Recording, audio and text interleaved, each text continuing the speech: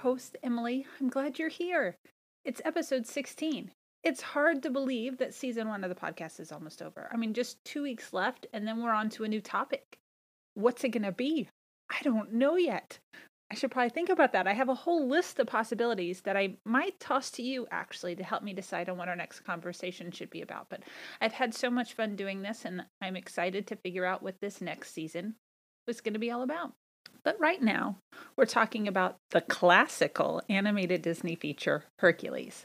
A quick reminder that if you want to watch along with me, and by watch along, I mean join me in watching 48 animated Disney movies over the course of the summer. I'm calling it quits at the end of August. We'll see if I can get through them. I'm pretty close. I think it's going to happen.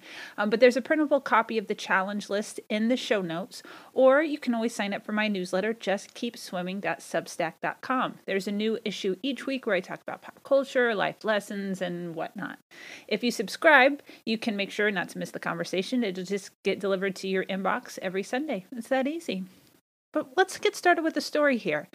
And this one I had to think a little bit about, but it finally came to me because it really goes back to the core of Emily, I guess, back to little Emily in a way. When I was in 6th grade, we started learning about ancient history. I fell in love with stories of the Greeks and Romans, how innovative and advanced their cultures were, despite the fact that they didn't have modern day amenities and technology. I just couldn't wrap my brain around that, really. The fact that they could do all of these things and think all of these amazing things without plumbing, as I know it, or air conditioning, or computers and the internet. They were thinkers and dreamers and engineers and architects. They were athletes and politicians and farmers and scholars. But what I loved most, and what still seriously gives me tingles today, is that the world they built still exists. The buildings and sculptures, the arenas and temples, they're now living, breathing history that is firmly rooted in the past but accessible in the present. They're still here despite wars and environmental changes and humans. We get to glimpse just a little bit of what that world was, those minds and those people. And that to me is insanely cool. Archaeology is insanely cool, the fact that we can do all of that. These scientists are in a sense treasure hunters. They're in search for a better understanding of where we've been, the history of humanity.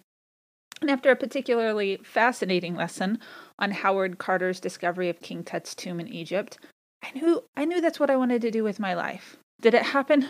No, it didn't. And I'll explain why here in a little bit. But at that time, I wanted to discover the past to make it accessible to the world and preserve it for generations to come. That seemed noble to me, despite the fact that there are some issues with archaeology and anthropology and that science, where people have had the wrong motivations and taken advantage of different cultures and countries, and kind of a sad history in a way. But how some of that has made its way back home is also very interesting.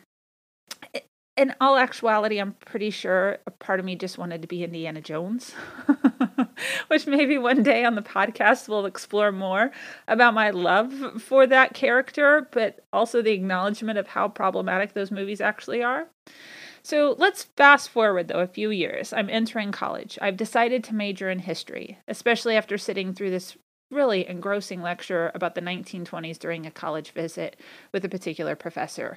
It was that professor that would later completely challenge me academically and intellectually, and I kind of credit him for becoming the thinker I am today, having an opinion and being willing to share that opinion. That wasn't always who I was. I was really shy and introverted, and he helped break me of that. He literally said he was going to break me, and he did. But in a kind and compassionate way. He saw in me what I didn't see in myself, which I will always, always appreciate him for. But my college career was a fascinating mix of history and anthropology and religion. I was taking all of these classes all at the same time. And the topics would just weave together, in and out together, in sometimes a confusing way, but often a beautiful way, that it really is all history when you look at it, where we come from, what culture means, what religion means, how that has affected the history of our world. It's beautiful, and I was loving it all. I was just sinking a bit in a ridiculous amount of reading. And at one particular point, I did maybe suffer a little bit from a crisis of faith, but every topic was new and interesting, and I was so excited to be in those classes, and I was always looking to see what that next class was going to be. And then the classical archaeology class came up, and I had my eye on it for a while, and it finally opened up. And the professor was actually the head librarian of the school, which is very cool, and an archaeologist. So the class was maybe a little boring, only in that boring and fascinating. He liked to do slideshows of all of the digs he had been on, which was fascinating the first hour or so. But when it kept happening, you're like, all right, I get it. You got to travel to all these different places. But I was so excited, so excited. And then I realized almost immediately that it just wasn't for me. Kind of hilariously, because it was slow work, as if I didn't already know that about history. Like, you can speed history up. No, it is what it is. And how you go about understanding it is different, but you can't change it. We talked about funding and permits, two things that absolutely terrified me. Working with local governments and putting together your crew, that the digging process was precise, and it required not only skill, but more patience than I think I would ever be capable of. And to top it off, you kind of had to be an artist. You have to graph and document every square inch of the artifacts you find and your whole dig site. I mean, you might find a clay shard, which is just one little corner of a very big site, and you have the whole site that you have to map out.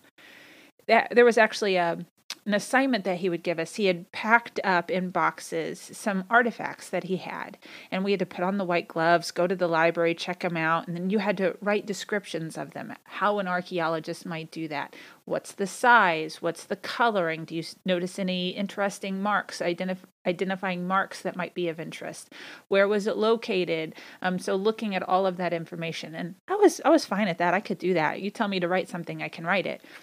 But then you had to sketch it. And the first box I went to, we had to do it over the course of the semester, like 5 or 6 boxes. And the first box I came to, I think it was a pottery shard. And I started to sketch it out, and I'm looking at this thing, and I'm looking back at my drawing, and I'm looking at the shard, and I'm looking back at my drawing. I was like, you cannot tell what this thing is. So I turned it in. He's like, you're going to need to work on that a little bit.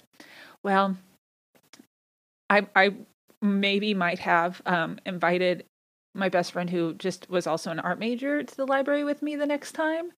And she kind of did a light sketch of it, and I went back and filled it in. So yeah, I maybe cheated a little, but I wanted to be able to see what it actually was, and I just needed a little help. But I realized doing all of that while I loved the class and I loved the conversation, I was never going to be that person that ends up somewhere across the world begging people for money and digging in the dirt and navigating local politics. That just never seemed to be in my wheelhouse. Archaeology still fascinates me, though. To think that items are still being discovered and our understanding of history is still changing just blows my mind. You know what else fascinates me? The way the Disney animators use the history and those artifacts to craft a retelling of the mythology of Hercules. What a transition, guys. I don't think I've gotten any better at those. There's room to improve. Maybe I'll get it by the second season. I don't know. Oh well, let's just go ahead and dive into the conversation. Are you ready? But first, an overly simplified summary of Disney's animated feature Hercules. There's a lot going on in this one. It's a little tough, but we'll see how it goes.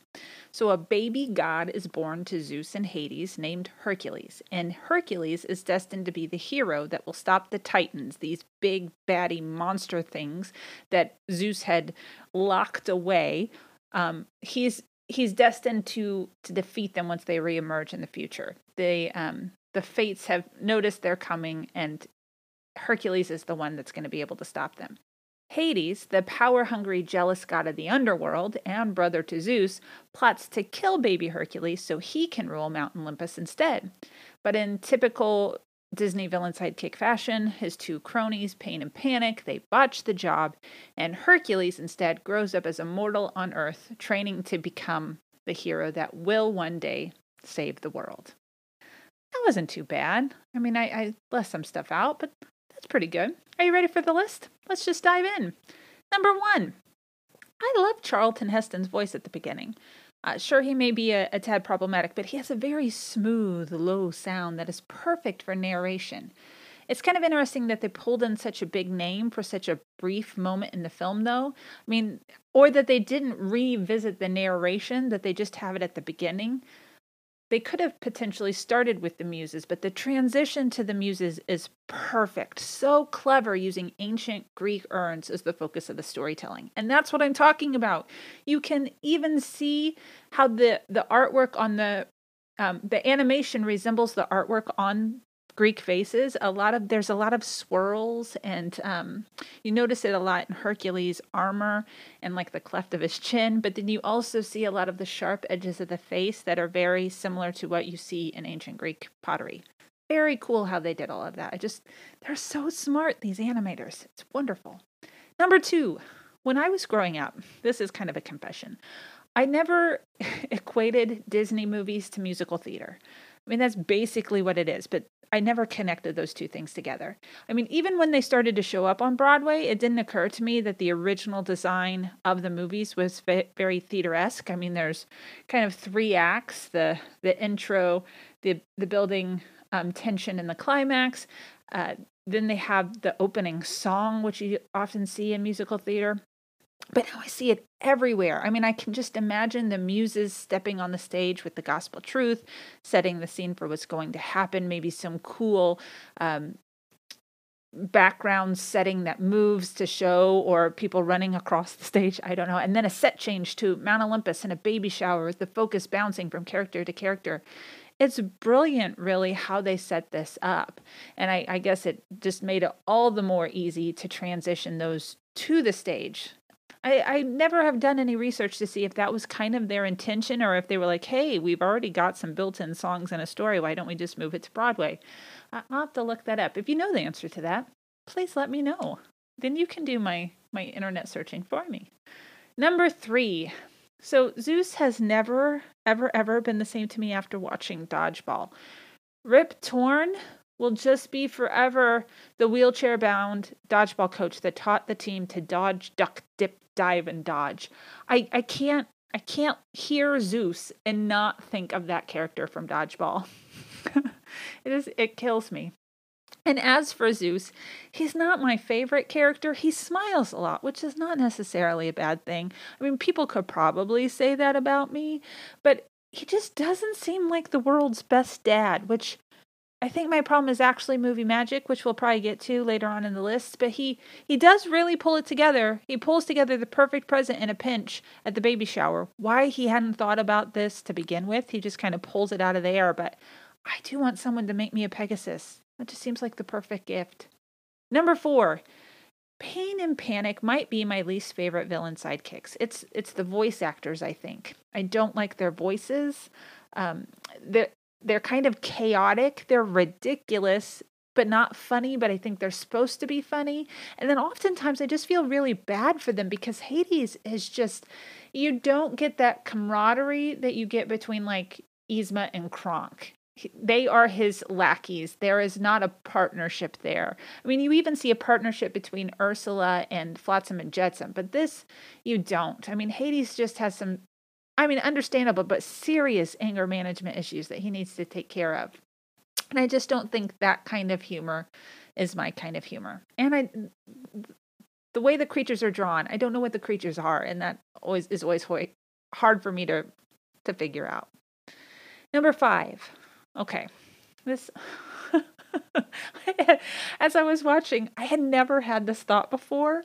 And now that I see it, I can't unsee it. And I could be completely off, and that's totally cool if I am. You can argue with me. That would be nice. But Hercules has serious Rudolph the Red-Nosed Reindeer vibes. I mean, substitute the blinking nose for super strength. That often leads to tragedy. And you have kids who never get invited to participate in reindeer games. So what does he do? He leaves home, like Rudolph, and gathers a group of misfits for friends, like Rudolph, only to return at the end of the movie, like Rudolph, as the hero everyone needs. Now, if this could have been a perfect movie, if he had found a dentist elf as a misfit friend. That Rudolph is one of my favorite things about the Christmas season. I grew up watching it. We call them Rudolph parties whenever it comes on TV. We all try to watch it wherever we're at. I have ornaments on my tree that are Rudolph the Red-Nosed Reindeer. It just is one of my favorites. And so now that I've seen that, Hercules, I think, will forever be Rudolph to me. Number 6, the song Go the Distance. That is a great Hilltop song. I think I might have mentioned that on Tuesday as a potential that I almost chose, but listening to it again, it's just one that you're kind of walking up slowly and he's on his journey. And then when he gets to the top, you're like, I will find my way. I will go the distance. I told you I would never sing. Maybe I talked that. Maybe I didn't hurt your ears too bad, but it is a great Hilltop song. I've always loved that song. It's kind of interesting that there's usually one song in every movie that you're just like, yep, that's the one. And that's not my favorite song of the movie, but it's that Hilltop song for me. And I mean, especially when it's sung by Michael Bolton. What an interesting choice of a musician to pick to tackle that one. Like, who was sitting around and they're like, you know what this movie needs? Monster ballad expert Michael Bolton. He should sing this song. Another writer's room thing that I would have loved to have been a fly on the wall for. Number 7. I'm unsure about how I feel about Danny DeVito. I mean, he's hit or miss for me. I don't dislike him. He's been really good in some things I like, but I like him in small doses, I think. In Romancing the Stone, he plays that bumbling bundle of fun that's chasing them around the movie the whole time. I like him in that, but it's a hard pass for me as Penguin in Batman Returns. I did not like him in that. I mean, and in this movie in particular, his rough East Coast accent is a bit startling in the ancient Greek setting. And Bill's Island is probably my least favorite song in the movie. It's not my favorite. So it's not a dislike of Danny DeVito. I don't know if he's the voice I would have chosen for Phil. I mean, but Phil is kind of a wee bit grumpy like Danny DeVito often plays. I don't know. The jury's still out on that one. Number 8. Okay, let's talk about Megara. I like her a little more every time I watch this movie. I mean, despite the fact that she ends up literally selling her soul for a man, that irks me just a little. I mean, it is her journey, which we'll talk about here in a second, but it just keeps happening in Disney movies in one way, shape, or form. And it's tiresome. It's getting old to me, but despite that, she remains a sassy, no-guff, sarcastic femme fatale. You don't get a lot of sarcasm in Disney movies, and I love it. And it's just frankly refreshing. She's been leading a hard life, but she's not a victim or a passive actor to the story that's playing out around her. She's writing her own story, which I just love, making her own choices. Her untimely demise was her own choice, and despite being a pessimist after an unfaithful love got her into the shady servitude to Hades in the first place, she's willing to open her heart, and it's love that gets her out of it in the end. And to top it all off, she has the best song in the movie. So I really like her. That and you'll hear me say it later on, but her quote about, yeah, I'm a damsel, and yeah, I'm in distress, but you know what? I got this. I don't need your help. I like that attitude, that she's not looking for someone to save her. If she's going to be saved, she's going to do it herself. And she does kind of in the end, even if that means selling her soul for a man. Number 9, the Hercules merchandise, when he gets all heroic, just kills me. I mean, it's probably a bit of a nod to the Disney juggernaut and their money-making schemes, but when he holds up the action figure and kind of squeezes it and the biceps are flexing, I mean, stop it. It kills me. I love it. I maybe one day want to do something that would make me an action figure. Actually, no, I don't. Who knows what that action figure would look like? Number 10. Sometimes the Disney Easter eggs are confusing. Why Scar's head during the painting scene? So Hercules is now considered a hero. They are painting his likeness. He has the head of a lion on his head. But Hercules is the hero. I mean, why put the villain of a different movie on your hero? I mean, it's probably in that, hey, this villain has been defeated and Hercules conquered him, but he didn't. I mean, everybody knows that's Scar from The Lion King, so you wouldn't, and you know how Scar meets his end. So I don't know. It doesn't make a whole lot of sense to me, that particular nod. And it's just creepy when he throws the head on the ground and you just see kind of a hollow scar head laying there. I don't know. It gives me the heebie-jeebies a little bit. I don't love it. I also don't love like bear rugs sitting on a floor with the bear's head on there. It's a poor taste in my opinion. Number 11. Okay. Disney characters, they fall in love very quickly. I mean, I knew this, but I'm feeling it more and more and more as I make my way through the list. I mean, perchance, do they need to get lives? They need other hobbies, something to fill their days. I mean, while she's denying it throughout her whole song, Meg has fallen in love after 2 meetings, 2 with Wonder Boy, 2 very short meetings. And after 3, she's willing to sacrifice her life.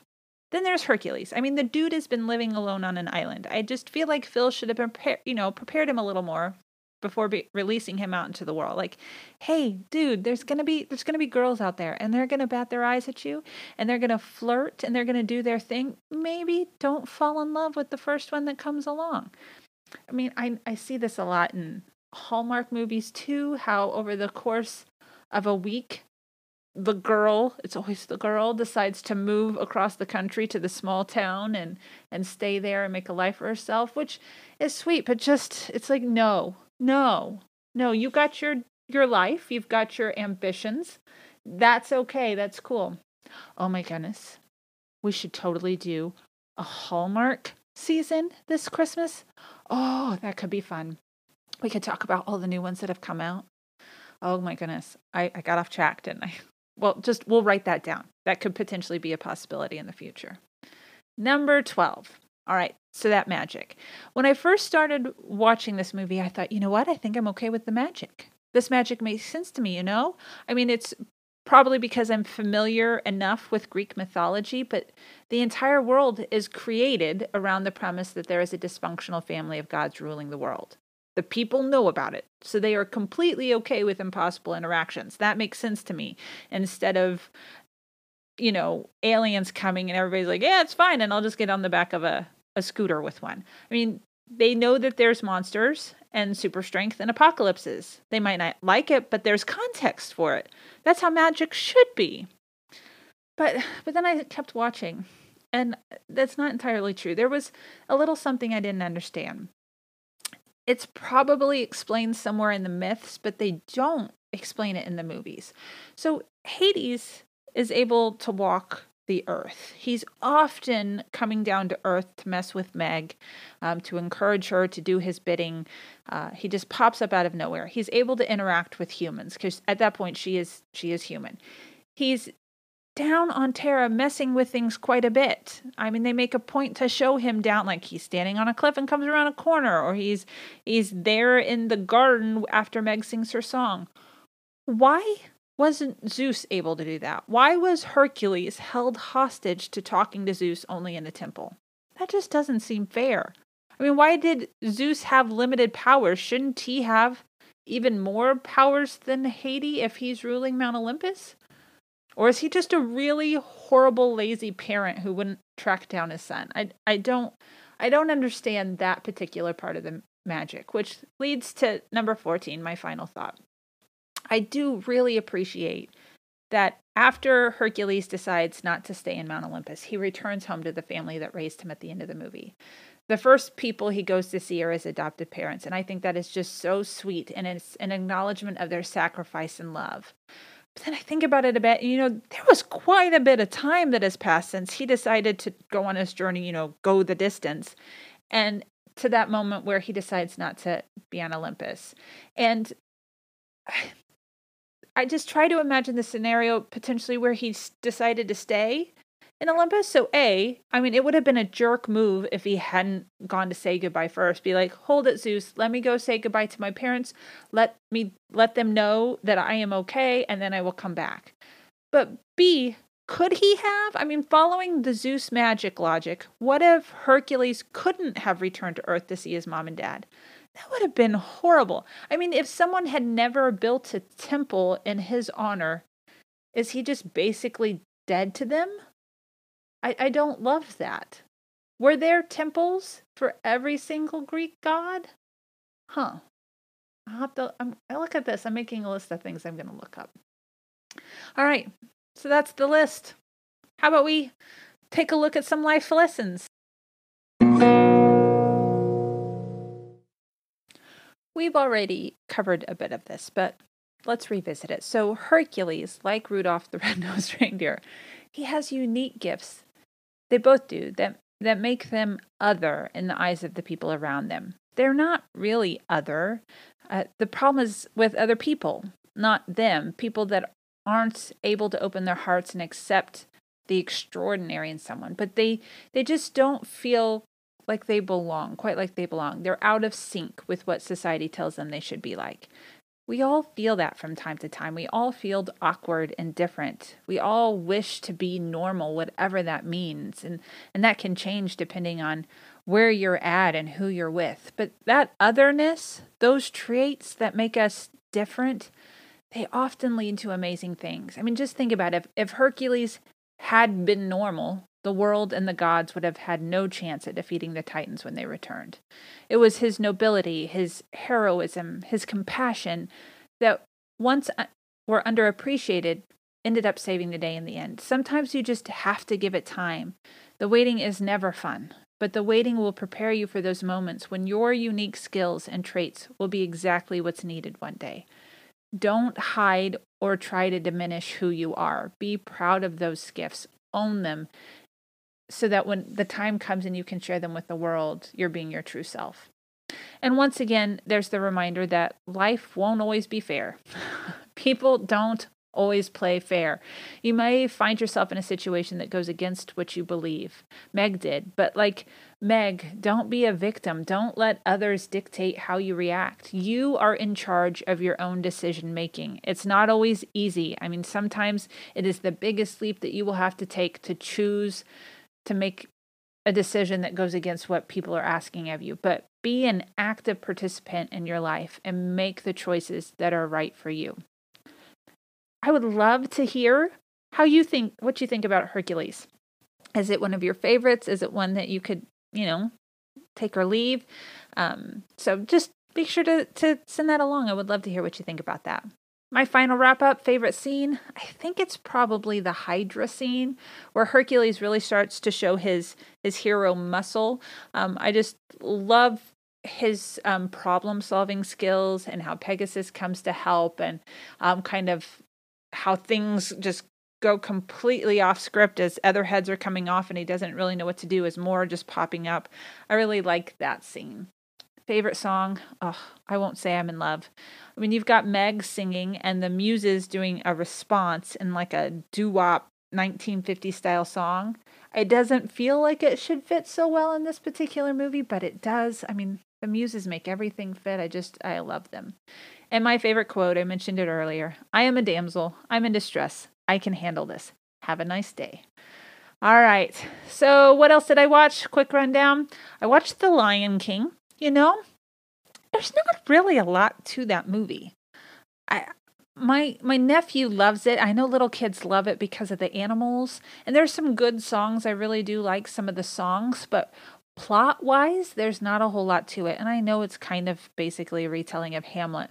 But you miss the intricacy of the storytelling. I mean, it's kind of top-heavy with the murder of Mufasa. But then you skip ahead and there's just nothing to older Simba until he has to come back to fight. But you're not really completely on his side rooting for him because he's done nothing in the in-between time that you see character growth. I don't know. It just wasn't, it's not on my list of favorites. And I, to be honest, don't think it needed to be remade. And I also watched a Goofy movie. Now that one is brilliant. It is so underappreciated. People just don't talk about it all that much. I bought a Powerline t-shirt though, and I went to CVS to pick up some medicine this past weekend, and the lady at the register was like, I love your Powerline shirt. My husband just loves him. And I started to laugh and maybe, as I do on here, started to talk about pop culture and the movie and why it's so underappreciated. And she's just kind of nodding at me as like, okay, I've got to stop. But I love that one. I love the father-son relationship. You do see growth in Max throughout the movie, how the songs really guide the movie along, and you kind of know at what point in the story you are, and that character growth because of the songs. It's so good. I enjoy it. But that's it for today. Thank you so much for listening. Really, it is so appreciated. If you haven't already, I hope you subscribe so we can keep going on this journey together. And I think this weekend I'm gonna toss up a poll. So if you, I'll list maybe 4 or 5 different things I'm thinking about. Please, vote for what you would like to see for season 2. My goal is to start recording early now so that I'm not doing it week by week.